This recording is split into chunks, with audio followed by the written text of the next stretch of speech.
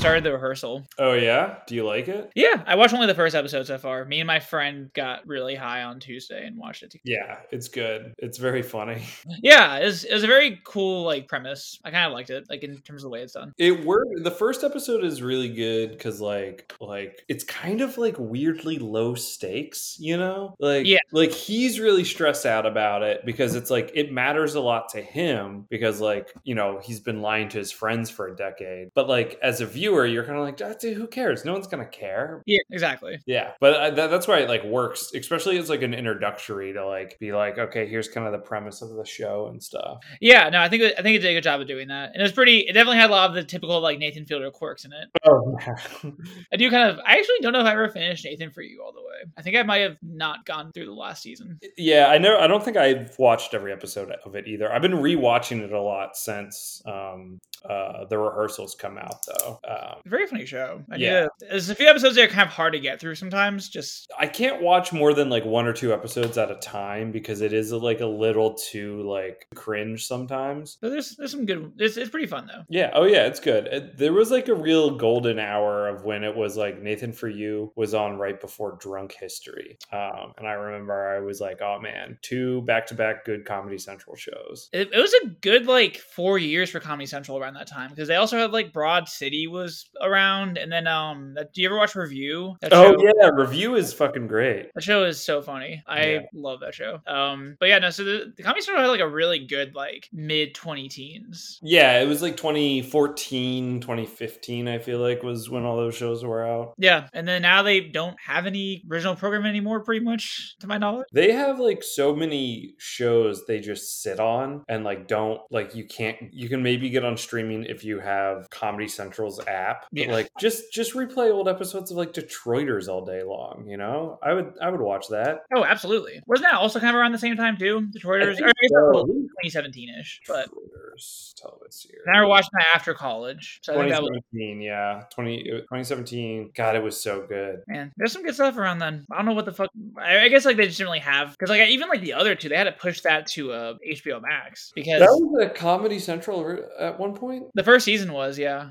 So was Southside. Yeah, it's weird how like all the shows on HBO Max that everyone loves used to be Comedy Central shows that they were like, we don't want this anymore. Yeah, it was Comedy Central shows no one watched, and then they went on to HBO streaming, and everyone's like, wow, these shows fucking rule. Yeah, Southside's so funny. I haven't seen all of it yet, but I've watched a few episodes of it. I enjoy it. If you're gonna watch one TV show that's filmed in Chicago and is about Chicago, make it Southside and not The Bear, a garbage piece of television for idiots. I've heard a lot of good things about The Bear, so I'm still gonna watch it despite your complete unrecommendation for it. I get why people like it, and I think the people who like it are people who like worked in a restaurant in high school and were like, ooh, this show reminds me of when I had a real job instead of sitting at a desk all day. And I think it sucks. I think it's it's a show for dumb people to feel smart.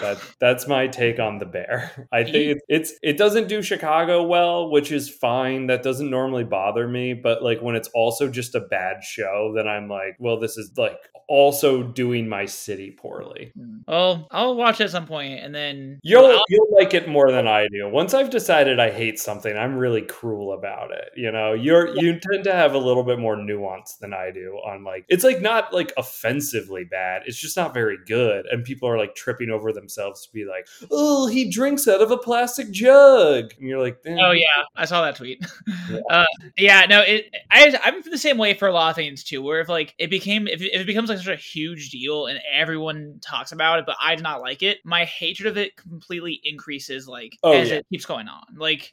Recent examples, I didn't like Once Upon a Time in Hollywood that much, and when everyone started going like, it's the best Tarantino movie, I'm like, are you actually fucking kidding me? And then as that happened, my hatred of it just was like, I used to be like, oh yeah, like half the movie's pretty good, and now I'm like, there's 2 scenes that are good, the rest was complete fucking garbage, and if you say otherwise, you're a dipshit who just falls for bullshit or whatever. I hate it when like this happened with Nope too, where I was seeing tweets where it was like, this is Jordan Peele's best movie, and I'm like, are you a fucking like goldfish? Like, do you not remember like it's so stupid. This happens every time like a really good director comes out with another movie. Is there's this like discourse of just like it's their best one yet, and it's like no, it's fine if it's not. Like it's okay. Yeah, that happens with a lot of TV shows too. Like I feel like the discourse around like certain like very big prestige shows is always like, this show is like even better than it's ever been or whatever. But it's usually people say that like towards when the show's not good anymore. Yeah. Like I feel like everyone was like Breaking Bad season 5 is like so good. I mean, they were saying that for like every season of Breaking Bad. But I was like, no, that show kind of like fell off a little bit in the last season. Yeah. No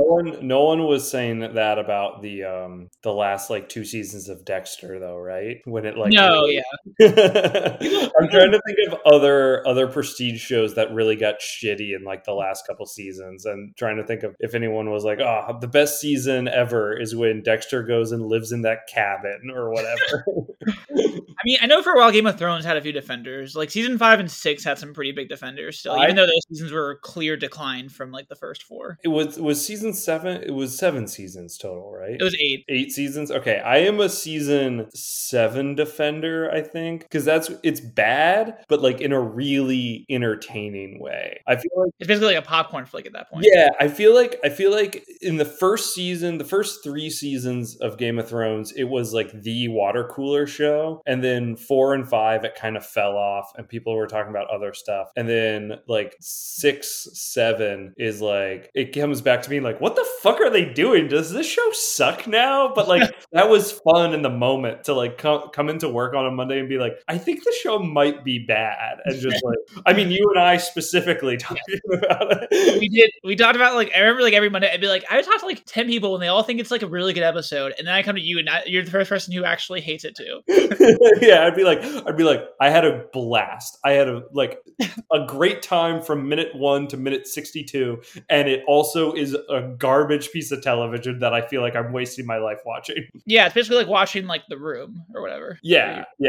And then the last season is just bad. It stops being fun, Yeah, no, it's terrible at that point for sure. I think there's another show out there that's like that. I feel like Mad Men maybe had some people who were like the last season's the best season of Mad Men, even though that show even though I literally skipped the first half of the last season because I was like, I hate this show now. I mean, Don Draper should have killed himself. Like the whole show is about how this guy's going to commit suicide at the end. Like the opening credits is like, and then like they were like, no, he goes to a spa, and it's like, come on, you got to give us what we wanted here. That type of fan service should happen when it's like a darker ending, but having it like, nope, he's happy at like a retreat, and you're like, well, that's not how this is supposed to end. Yeah, I don't like shows where it's very clear they're wrapping stuff up, because like he would be on like phone calls, like the episode, talking to all the main characters and be like, oh, I love working with you or whatever or something, and like all the main characters would be talking to each other and being like, wow, I love our work relationship that we have or something kind of stuff, and it was just like very clear wrap up like stuff. Yeah, it's like last season of Scrubs vibes before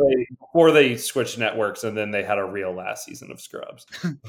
Yeah, I mean, it's one of those things where it works better in comedies, because in comedies you can kind of get away with being a little bit cheesy, but in like a drama, to have all the characters just like constantly make it very clear it's the last episode or something just kind of sucks. Yeah, it's I get the impulse to want to give everyone like a farewell, but that kind of makes bad television to just be like, well, Jim, another day done. It's crazy when we look back on the 7 years we've known each other, and it's like, just do a fucking clip show at that point, Every series finale of a TV show should just be a clip show. Yeah, I agree. God, could you imagine? I mean, I don't know. I don't hate a clip show. It would be funny to bring that format back. Like, it's a thing like TV shows don't do anymore. Especially like Community did like the fake clip show, but I feel like other shows have done a fake clip show at this point now too. Yeah. Why can't I feel like the Clerks animated show did a fake clip show? Yeah, Clerks was the first one because to do it. Yeah. I remember whenever the Community one came out, everyone's like, yeah, it's cool they did it, but like Clerks did it first or whatever. That was like the thing. And I'm sure like Rick and Morty or something's done it. Yeah. There's a Vulture article that said the best clip show parodies, and I guess It's Always Sunny did one. I can buy that. Yeah. Yeah. I don't remember the Always Sunny one. Dinosaurs did one. Oh, Dinosaur. Okay, wait. Speaking of finales, Dinosaurs has the actual best series finale of all time. Oh yes, it's so good. It fucking it blows my mind that so if people don't know, Dinosaurs was like a sitcom where people in I'm gonna say mascot costumes, kind of, right? Like it's not high end CG or anything. No, it was people in dinosaur costumes, but it was like a standard family sitcom, except they were dinosaurs. And the show ends with the meteor hitting Earth and killing off the dinosaurs. It's great. It's crazy. It's so fucking good. I love that so much. It's such a funny idea. Yeah. Oh, it rules. Wait, I'm trying to think. Okay, South Park also did one. Yeah.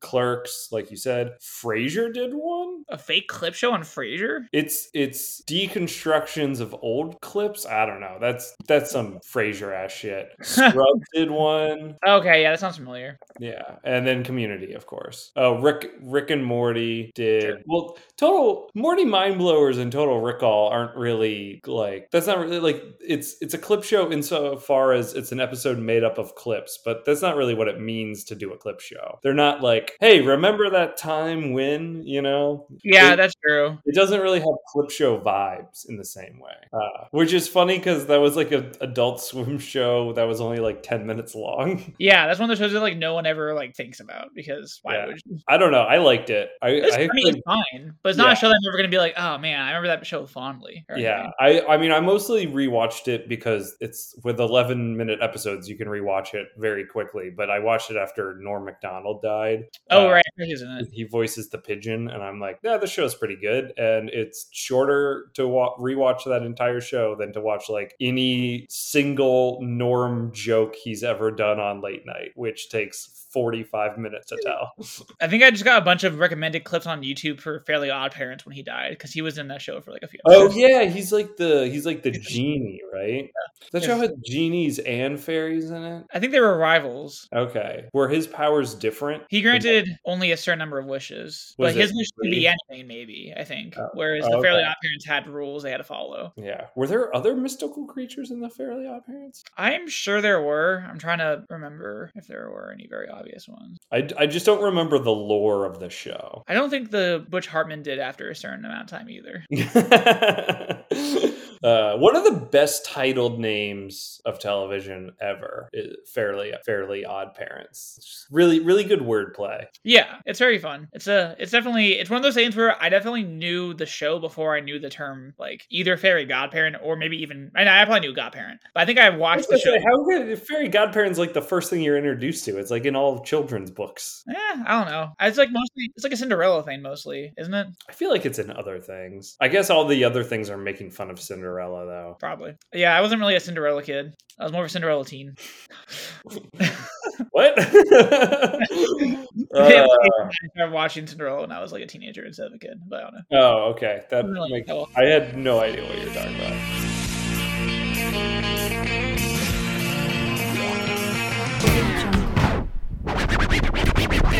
Where's Rachel, huh?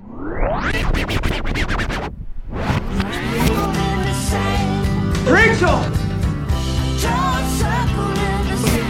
Welcome to the show. This is We're Not Here to Watch Friends, the show about the friends from the TV show Friends, but not the show Friends. By two friends, Brandon and Daniel. I'm Brandon. I'm Daniel. I have not introduced the show in a very long time, but I think I did okay. Yeah, that felt weird. Do you want to do it now? No, I'm just going to cut it into the old one I did from the past and just put it in here. This week we watched Friends. Speaking of Friends, we watched. Oh, I know. How did I not make that? We watched Friends with Money, the 2006 Jennifer Aniston movie about having friends who have more money than you have. And I read a conspiracy theory because one of the posters, speaking of the Friends connection, one of the posters of the movie has the word Friends in bigger font than the words with money, and Friends is higher up than the next two words. So there's I found a conspiracy theory on Reddit because I was just looking on Reddit just to see if anyone talked about this movie at all anywhere, and someone was I'm pretty sure they did that on purpose because that was right after Friends came out, and they want everyone to think this is like a Friends movie. I was like, that's very that, but it'd be very funny if that was true. Yeah. Yeah, I also don't believe that, but I like it. Yeah, I'm cool with that. That's the kind of conspiracy theories I want to read on Reddit. Yeah. But yeah, so I mean, it's basically just like a story about like 4 women and a few of their marriages, and then Jennifer Aniston's weird deal with Scott Conn, pretty much. Yeah, he's a real that guy, by the way, Scott Conn. I feel like, I mean, he's like, I think because of Entourage, I will always recognize him in anything I see him in. Pretty much. Yeah, that's what I'm saying. Is like I immediately recognized who he was, and then but also I was like, what has he been in? Why is he so recognizable? And then I was looking at his IMDb page, and I'm like, oh yeah, he's like the 11, like he's like the forgotten dude in Ocean's 11, right? And then he's also the forgotten dude in Ocean's 12, and he's also the forgotten dude in Ocean's 13. Yeah. But he's also in Entourage as an asshole. Yeah. Like he's just sort of like in stuff, but never. Actually, I don't think he is himself, but his name is Scott, so it's like kind of feels like it's him, but it's not. Yeah, he has a different last name in Entourage. It's Laven. Yeah, so I don't think he doesn't play himself. Yeah, it's like that thing when like comedians make a TV show about themselves, but then they have a different last name for somewhere. Where it's like, I mean, Jim Gaffigan on the Jim Gaffigan Show, his last name is Gaffigan, but I do feel like that's a thing where it's like the whatever show, and then the character's name is something else. Yeah, there's billions of examples, but I cannot think of a single one right now. I can think of one. I mean, the one I can think of is the Cosby Show, where his name's Cliff Huxtable. But I really wish I could think of a different example. But that one's kind of not the same thing, because Cliff is not Bill. No, that's not a nickname for William. So actually, what is Cliff short? Is it just Clifford? Clifford or Clifton? I feel like he's more of a Clifton. Yeah. Is it Clifton? For the Huxtables, you mean? Yeah. Let me see. Oh no, it's Heathcliff. Oh my god. That also makes sense. He's the funny cat who isn't Garfield. The other cat. Yeah. You know Heathcliff, right? Heathcliff. No, that's what I'm saying, the other cat. Yeah. Okay. When I said he was the funny cat, I was like, oh, are you not aware of this other newspaper cartoon? No, I know newspaper cartoons. Yeah. I know those two. I know was it Anne? Who's one that goes ack all the time? Who's that? Kathy. Oh, it's Kathy, not Anne.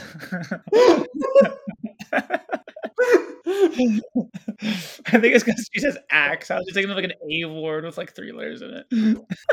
Yeah, no, I think, Kathy was really great in Mars Attacks, the Tim Burton movie, where she's always going ack, ack, ack. I've never seen the movies. I don't understand that. Right. Oh, the Martians in Mars Attack, they make noises and it's just like ack, ack, ack. Oh, that's funny. And they're being real Cathys. Should I watch that movie? Yeah, it's good, man. It's one of Tim Burton's better live action movies, I would say. What is his best movie, do you think? I mean, is it Nightmare Before Christmas? Okay, what's his best live action movie? Batman? I don't really like Tim Burton that much. Yeah, I mean, he hasn't really made that many things that I'm like really a fan of per se. Yeah. I've never seen some of the works that everyone likes of his though. Like I haven't seen Big Fish. I think that one's supposedly pretty. Oh, people like that. Yeah, I haven't watched it. I've also never seen his Planet of the Apes movie. Yeah, me neither. I basically once he does. So the problem with Mars Attacks, which is a good movie, is it's the movie he discovers CGI in, and then all of his movies end up being like, oh, we put Johnny Depp in front of a green screen and we did wacky things. Wait, did he do Sweeney Todd? That might. He did. That's a pretty good movie. I haven't seen that one either. I don't think. As far as renowned directors go, taking a crack at doing a remake of a musical, it's no Steven Spielberg's West Side Story, or Tom Hooper's Cats, or actually, I don't know if this is going to be a musical, but Del Toro is making a Pinocchio movie. That'd be cool if it was a musical. I feel like that'd be kind of an interesting choice. I mean, Pinocchio is it's like I got no strings to hold me down. Da-da-da-da. Like there's songs in it. That song's forever ruined from because of that Avengers Age of Ultron trailer. Yeah, where he's like trying to sing it scary. That's very it's like James Spader singing that song, trying to be like a robot or whatever. It's like, come on. That is one of the parts of Nope that made me like laugh very hard, is the like one-eyed, one-horned flying purple people eater part where the guy's like slowly singing the song, and I'm like, this is supposed to be funny, right? Like, because it's very silly. I feel like a lot of the humor in Jordan Peele movies is like the humor where you're supposed to be like, am I supposed to have laughed at that? Yeah. It's like you gotta, like, a lot of it's subtle, and so because it's not like quippy and like in your face about it, sometimes you're like, wow, that was like a really stupid scene, like that dialogue sucked, and then you're like, no, it's supposed to be funny. It's very good, actually. Yeah. I'm not saying you or me. I'm talking about the average idiot viewer who doesn't understand cinema like you and I do. Yeah, we both understand it very well. Yeah. It is weird that there's two Pinocchio movies coming out like in the same year, because Robert Zemeckis is doing one also with Tom Hanks. What is who's Tom Hanks playing? Pinocchio. Wait, really? He's Geppetto. Oh, no, I thought he was gonna play the Colonel again from the Elvis movie. Oh, he's just in the Pinocchio movie, just like, oh, Pinocchio. That was not a very good accent. That was terrible. Not anything like him. They should get like the conductor from Polar Express back, like.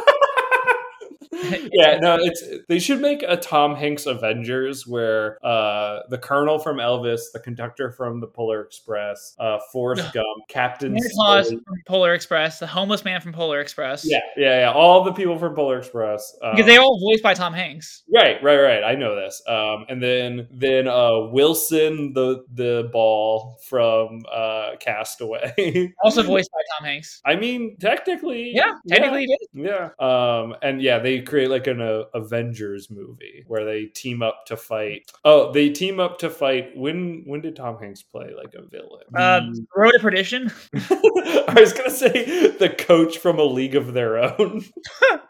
Is he the villain? He's not even really a villain in that. He's just a dick. I think Road to Perdition's like one of his big villain roles. Yeah, he kind of stopped doing stuff like that. He never started. Well, I feel like Elvis is like sort of a weird turn for him because he is playing like a bad guy in that. And I feel like in the beginning of his career, he would be more, he would play like more complicated guys. And then there was a real I'm America's dad and I'm just playing a very nice, good guy phase that he went through. And now he's coming back. He also just did like only biopics for like a very long time. He played Walt Disney and Sully and the Captain Phillips guy. Like, that's a crazy run of just playing guys who really existed. Mr. Rogers. Oh, Mr. Rogers. Yeah, of course. Charlie Wilson. That movie is kind of good, right? I remember really liking it, but it also came out when I was like 13. I have not seen it since it came out, so I have no idea if it holds up at all. Yeah, I'm guessing it didn't, but because I like was vaguely aware of like the story of what actually happened, watching it as a very young teen, I was like, ooh, I'm so smart. I understand history and like geopolitical situation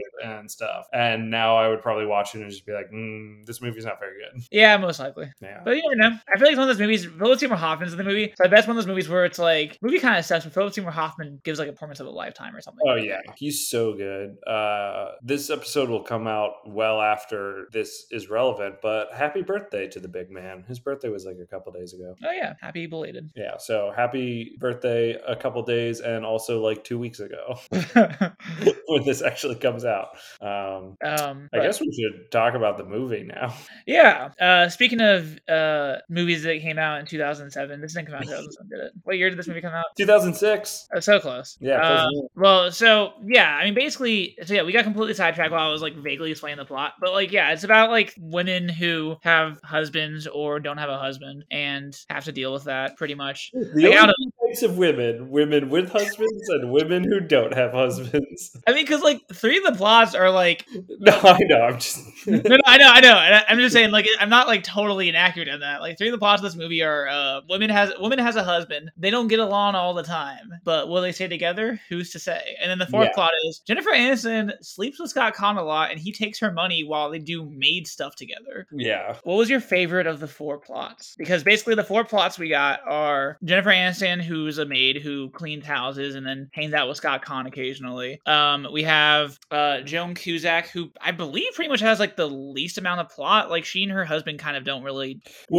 They're like the richest, right? Yeah, like they have like a massive like trust fund. Yeah, and so I think that's sort of the thing is like they're like, oh, being poor sucks, being middle class has its own problems, and then the rich couple really doesn't have that much, that like doesn't really seem to have that many problems, Yeah, I think besides the fact that like her husband spends a lot of money on stuff, like they'll like have like these subtle scenes where it's like he's like, oh, we should buy this for the kids or whatever kind of thing. Yeah, but there's that one scene though where Jennifer Aniston's like asking Joan Cusack, it's like, well, what would you do if like you had to work? And she's like, well, I think being a mother is work. And then Jennifer Aniston's like, you have full-time help.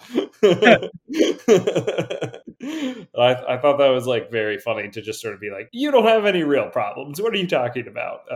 Yeah, pretty much. It was accurate. And then Catherine Keener plays like a TV writer. She and Jason Isaacs have a lot of tension throughout the movie. And they write scenes together in their scripts that they're writing together, and seemingly like I guess writing different characters in the script the whole time. Yeah, this is 2006, so this is before like Google Docs. So I don't understand how they're both writing the script. Like they face each other on laptops and they're both typing, and it's like that's not how you write a script. Yeah, like is the idea they're both typing they're both typing the entirety of what other person says the whole time? I don't know. Or I think it was just visually they needed them to both look like they were working. So they were like, what if we had two that feels like a very like visual director decision, not like someone being like, hey, this is how you write a script. Yeah, that's true. They didn't really make it clear who was writing what and when. So yeah, that makes sense. And then Frances McDormand, who is a vaguely in like kind of like very intense person who just constantly has issues with people, the help around her.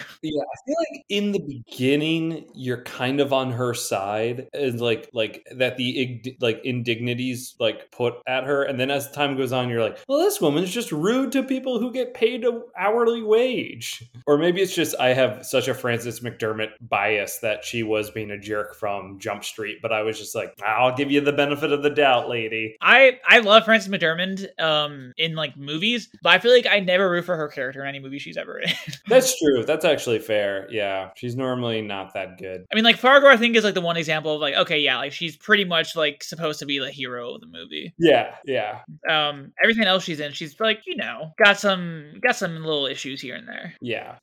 But yeah, and like so pretty much like these four plots just kind of like happen throughout the movie. Like this kind of vaguely felt like a like this would have been a mini series 7 years later on HBO in like the summertime that no one watched kind of thing. Yeah. I kind of liked the listlessness of it, like it's just sort of like here's some stuff happening in people's lives and barely anything really like it's a movie that a lot of these like kind of 90-minute mid 2000s indie-ish movies that we watch for this podcast where it's like nothing really happens and then the last 30 minutes everything gets sort of tied up and you're like, oh, I guess stuff was happening this whole time. Wow, who'd have thought? Yeah. No, yeah, I know what you mean. It does kind of feel like that a little bit.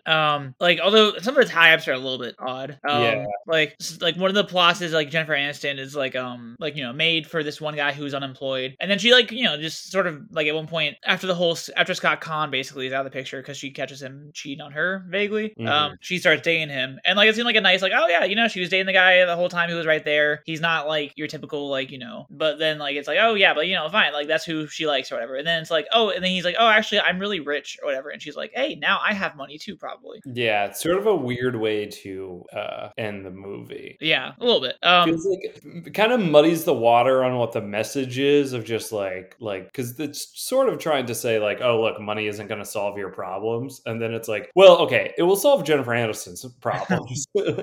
Yeah, it's like I always hate those movies where it's like the whole movie they are just like trying to drive home a message about something, and at the end they're just like, no, but this person's not affected by this message you're driving home. Everyone in this movie ends up happy, and we don't think happy actually means what we're saying happy means or whatever. Yeah, exactly. Yeah, and also I don't know if you recognize the guy who played the guy she's dating at the end, but it's Bob Stevenson, who was in the TV show Jericho as one of the sheriffs. Yes, I did recognize recognize that. Yeah, I always, I feel like he's always in a bunch of things. He's in a few commercials here and there, and like a few random TV shows. But whenever I see him, I was like, hey, that's a guy from Jericho.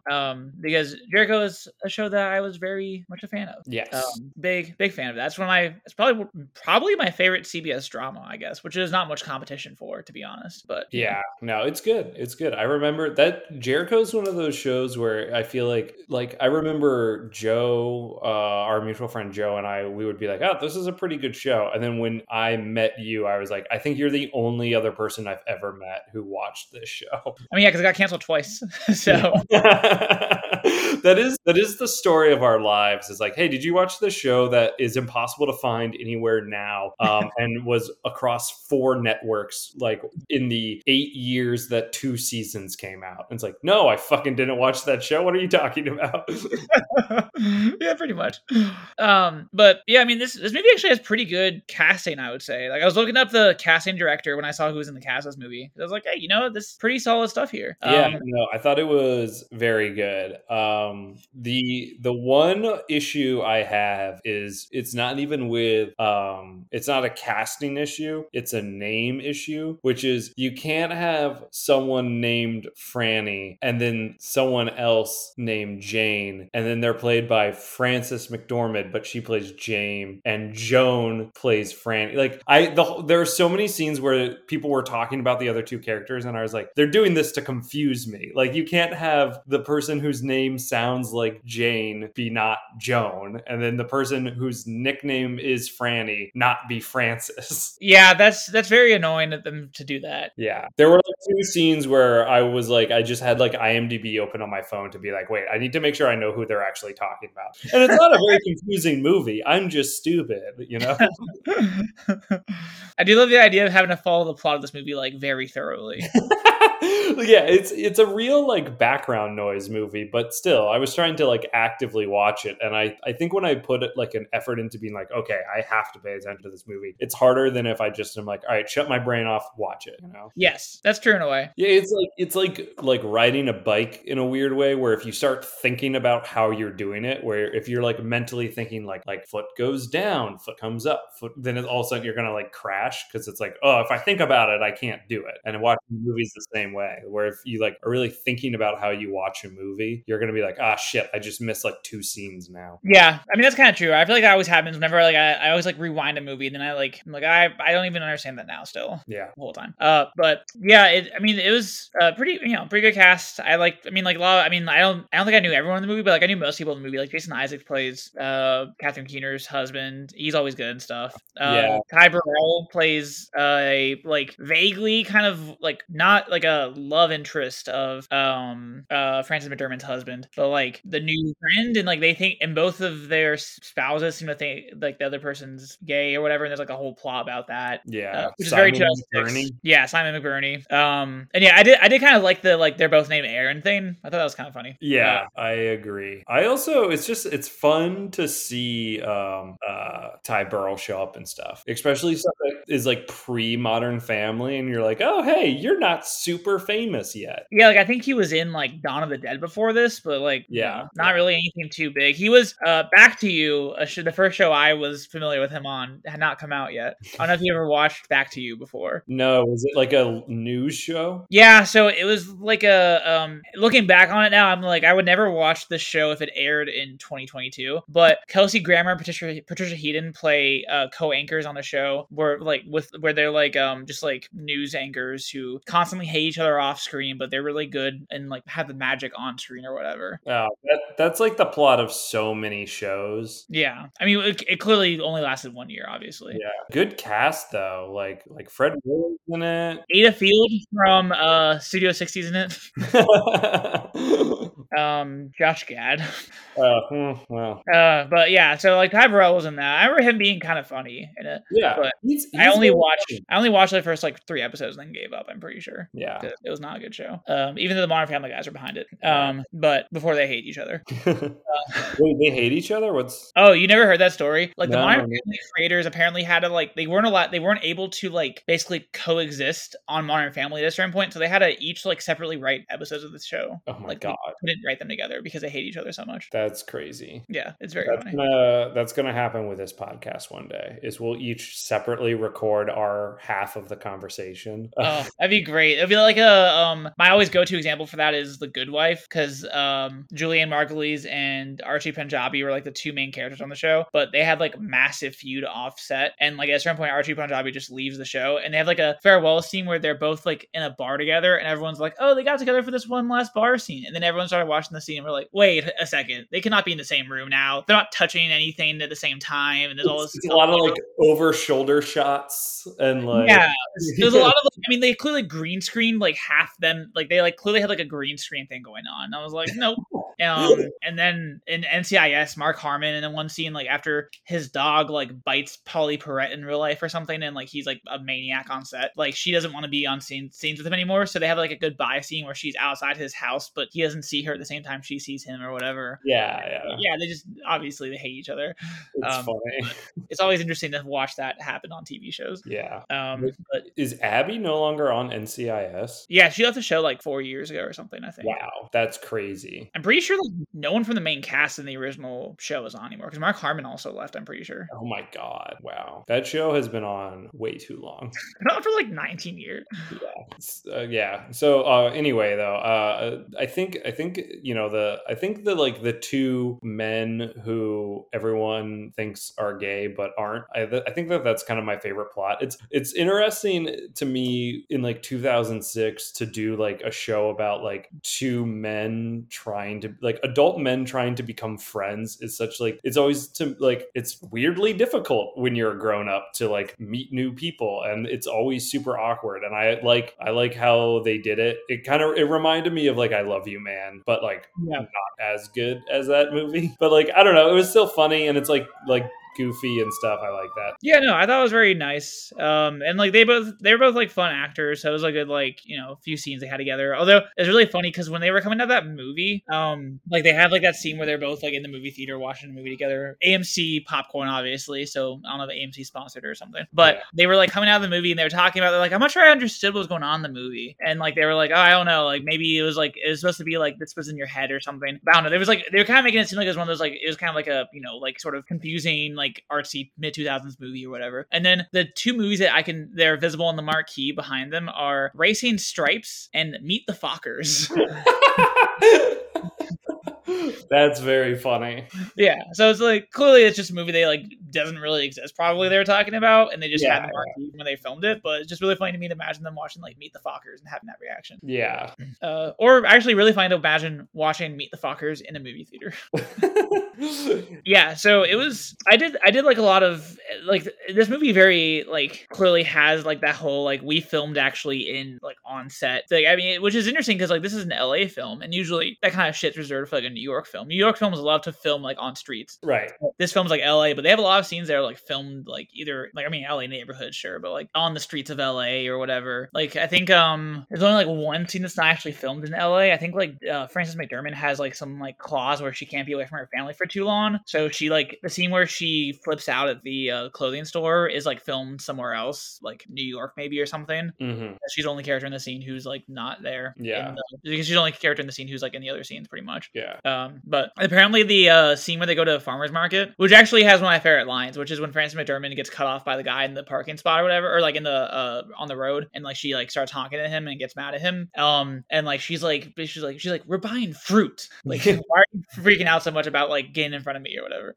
Yeah, that's funny. But they apparently filmed that scene like guerrilla style. They didn't like have the people around them were all real people apparently. Yeah, it was they had gotten permits, but they didn't hire any extras. So it was like people who were actually at the farmer's market. Yeah, very authentic. Yeah. So not true guerrilla style, but pretty close. No, not like Florida Project Disney World guerrilla style, but like guerrilla style in the way that a movie that's like not guerrilla style in the way that a movie that has a scene at a farmer's market can be guerrilla style. Yeah, that's But yeah, and it's not. They had some like apparently like one of the other things is like they had to blur out like paparazzi all around, because like they're following Jennifer Aniston because this is like right after the whole Brad Pitt thing. So there's like scenes where there's like blurred people and there's like that's all paparazzi, I guess apparently.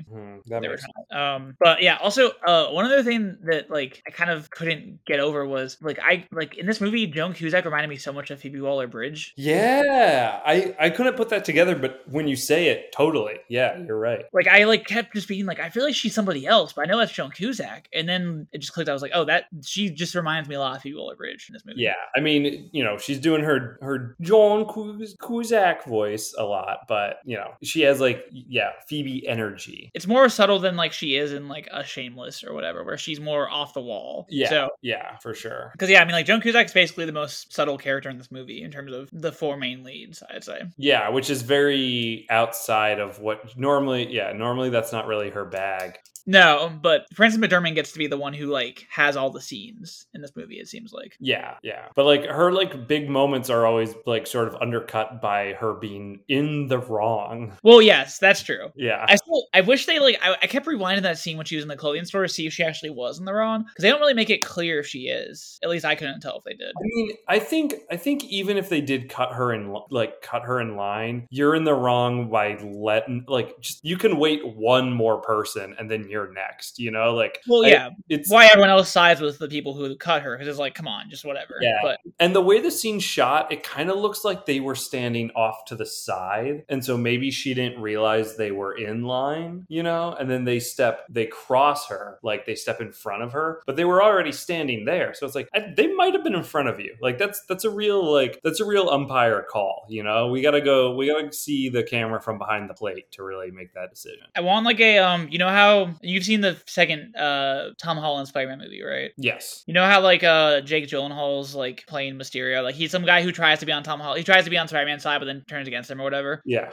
Like there's a bunch of like people online who are like, if you like look closely, Jake Gyllenhaal's in this scene before watching Tom Holland in like the trip or whatever. I want like that energy for that scene specifically, just to see where Frances McDormand was in line. Yeah. I need like a 10-minute like analysis to like show every single scene in that department store and see where they were compared to her. Yeah, if this movie was more successful, there would be like a TikTok movie trivia account being like, did you know that in Friends with Money, made in 2006, actually the couple that Joan Cusack accuses of cutting her in line were in line in front of her. You can see it at this camera angle here, Yeah, that definitely would happen if this movie was a little more successful than what it was, which wasn't really super successful, I guess, was it? Like, I mean, it made some money. Like, it made 3 times its budget, which I guess is pretty good for a movie like this. Yeah, its opening weekend is atrocious, though. It made like 600,000. Well, but also like it probably only opened in like LA and like New York. Yeah, it probably had like a limited screen opening, but still, it's always funny to see that when it's like opening weekend and it's not even $1 million, and you're like, oof, rough stuff there. So speaking of box office, I was gonna mention this at the top, but I completely forgot to. But very disturbing news came out within the past few days regarding box office, which is that the movie Kabluey did not make as much money as reported on Wikipedia. Oh no! And the most insane part is, so we recorded that episode, I forget what day it was we recorded it, but maybe it was like I want to say like July 20th or something. We recorded that Kabluey episode, and so I went back to the Wikipedia page for Kabluey, like a day or two ago, just because I was looking at the box office again, because I was like, I don't know, I still don't believe it got $1 million, because I was looking at this box office also for Friends with Money, and I was like, this movie made $18 million. I knew this movie pretty well. Kabluey did not make even more than $1 million. I go back, and this time the box office on Kabluey on Wikipedia says $96,663 instead of $1 million. I was like, did I just misread that? And like, it didn't ever actually say $1 million on there? Because I was like, maybe I got a different source that said $1 million. It wasn't Wikipedia. And then I go to the Wikipedia edits, because you can see the history of when it was edited. And 2 days after we recorded our podcast episode, someone edited the amount of the box office on Kabluey to reflect, instead of $1 million, only $96,000. Oh my god.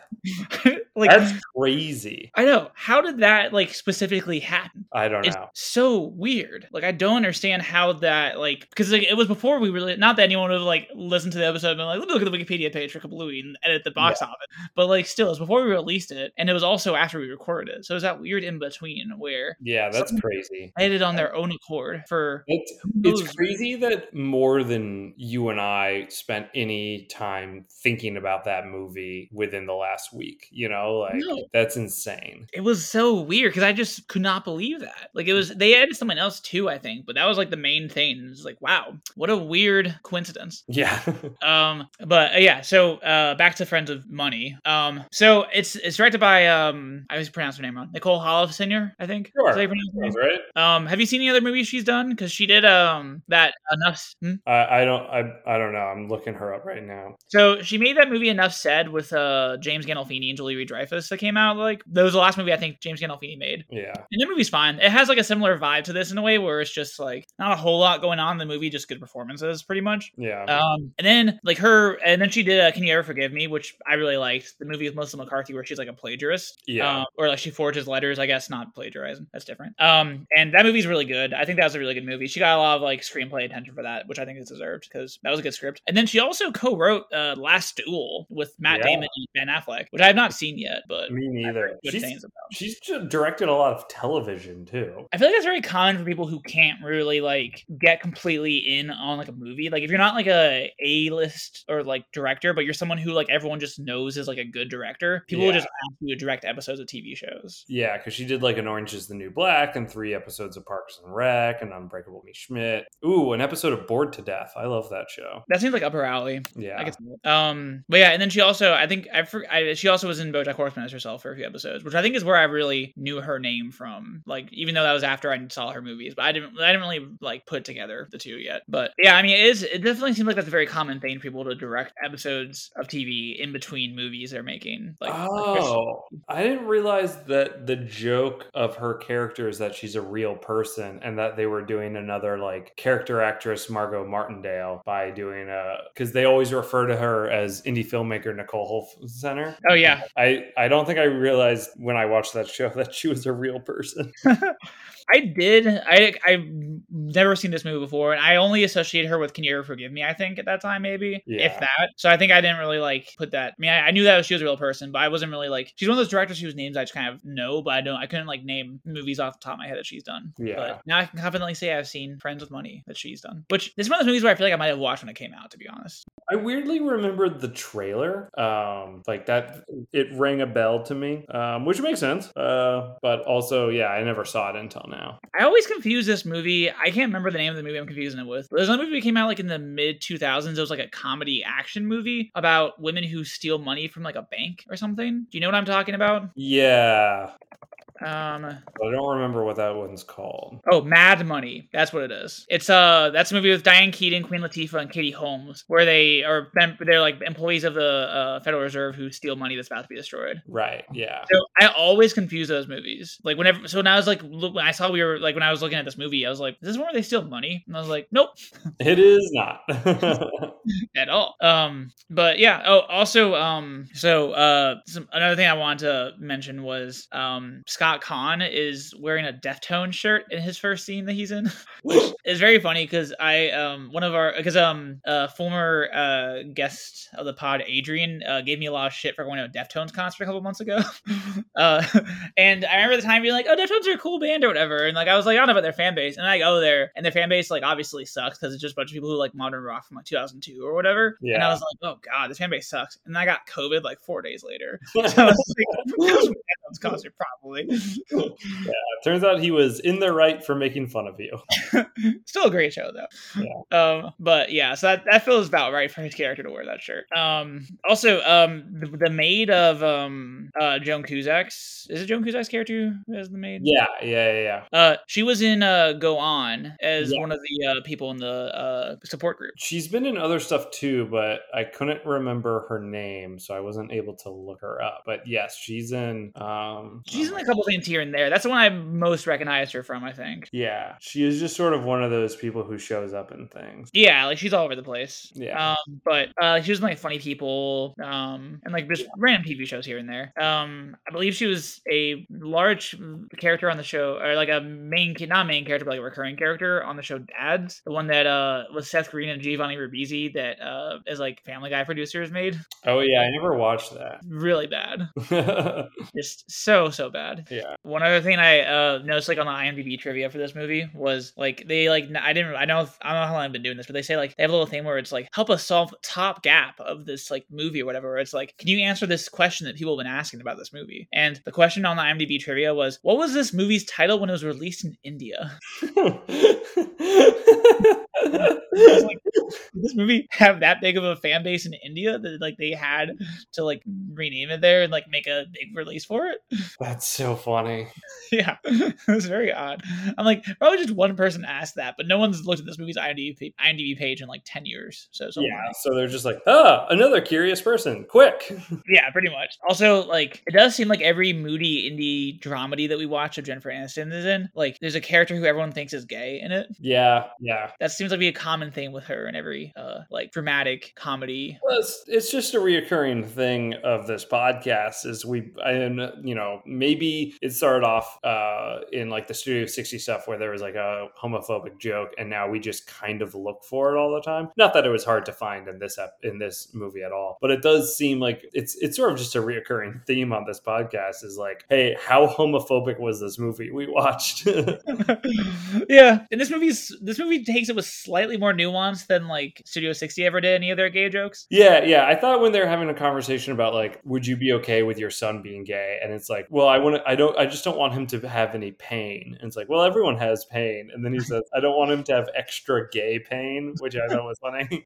Yeah, that seemed like a line that parents would say in like 2006 or whatever. Like it felt like very on point. But yeah, no. So this movie, I mean, I guess this movie took it with more nuance than things around this time probably would have. Yeah. I also liked how Jennifer Aniston was like so obsessed with like face cream. Like she kept constantly like it was like a funny thing where like she would like go to like the department stores and constantly ask for like free samples. And then like at one point, is it Catherine Keener who gets the phone call? It was like, hey, you recommended like you recommended like my a maid, and I just want to make sure I know you know her pretty well because like I'm missing like face cream from my top drawer.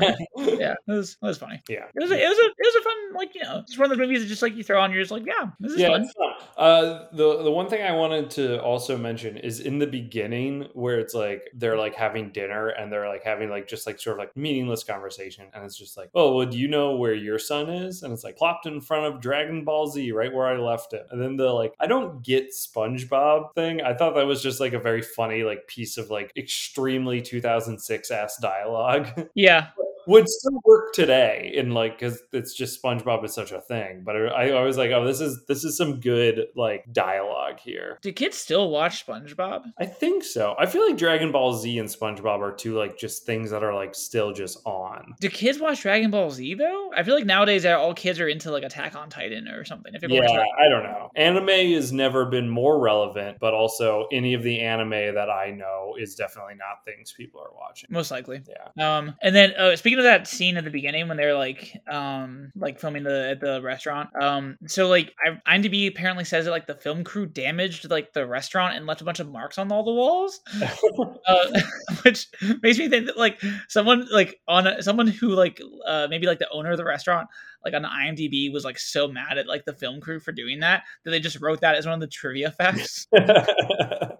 I just love like imagining like someone who's really upset about like a scene that was filmed in somewhere where they damaged something, just writing that as part of the IMDb trivia. Yeah. It's like a Google IMDb trivia is basically Google reviews for the filming of a movie. Yeah. So like how a scene was filmed. Like you could be like for like a Chicago thing, you could be like, they blocked off 3 streets and made me late for work on Tuesday, August 8th because they filmed their scene here. Yeah, and then it'd be like 27 users found this information useful. Yeah, everyone always finds it useful for some reason on there. No one ever is like, no, it's not. No, sometimes there'll be like 300 thumbs up and one little thumbs down, and I always think about like Last Exit to Springfield, where it's like the one guy who's like, it's like, you know, we're voting for a strike, yay, and everyone says yay, and then there's the one guy who goes nay. Contrarian. Yeah. But yeah, I mean, I don't really have anything else to say about this movie, I don't think. No, me neither. I kind of like when we watch a movie like this and we just go on side tangents instead of actually talking about the movie. We do that for pretty much every movie anyway. Yeah, that's true. Do we want to give this movie a rating? Yes. So I was thinking. Okay, I had a thought too, so I'll hear yours first because I'm sure it's better than mine. No, it might not be, because mine, like, it was like two ideas I was trying to decide between for how we would rate this movie. Which is okay. So like one of them is kind of just like, you know, like how much money like you'd pay to see this movie, like maybe. The other thing I was thinking of was if you had to kickstart this movie, how much money would you give to your friend Nicole Holofcener to do the movie? Okay, both are better than my idea, which was is this movie with or without money? Like, does it have the money? Does it have the money? Yeah. I think we should do how much would you pay? An average price of movie ticket 2006. Okay, I have my answer. Okay.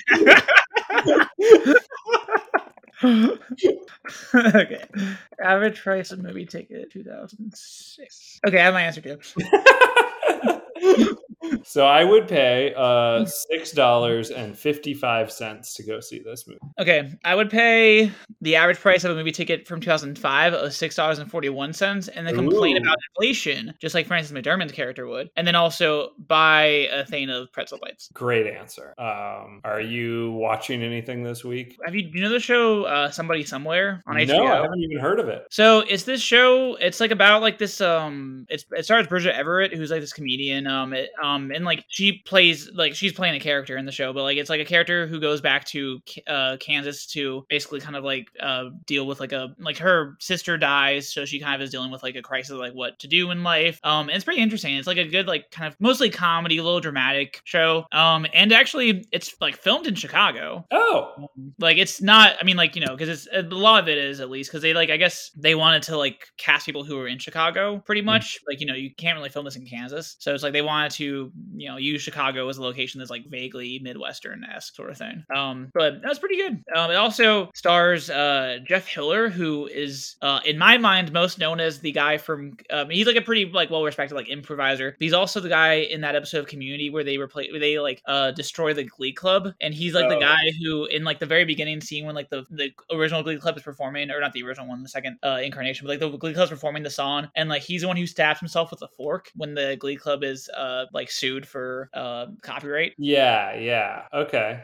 He's also on a few other TV shows here and there, but he's also like an improviser who's on some podcasts I've listened to in the past. Yeah, and they really got the like corner for like the kind of like goofier looking character actors for this show. Like, yeah, because they also had Mike Haggerty, who recently passed away. This was like his last role, I think.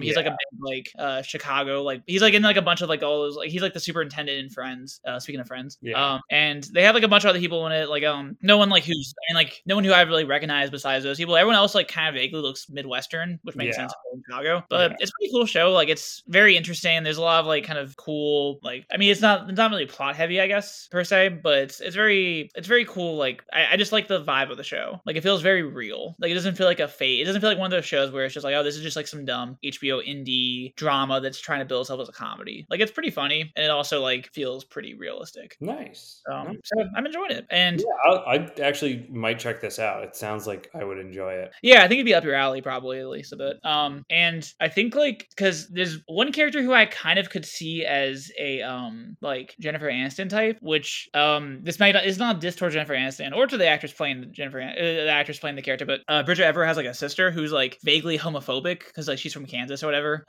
And like it's like she's like one of those like people who's like a, you know, like a mom who doesn't like what her daughter's rebelling against her or whatever, and her husband kind of doesn't really give a shit about the daughter, or not doesn't give a shit, but he kind of just like, whatever about things. And like she, like I feel like Jennifer Aniston has that kind of vibe down, like of like a Midwestern mom who doesn't really take care of her. I mean, we saw her not taking care of her kid in Morning Show. That one. So she very much kind of nails the like, I'm a mom who's too busy to care about my children kind of vibe, but I also have bad ideals.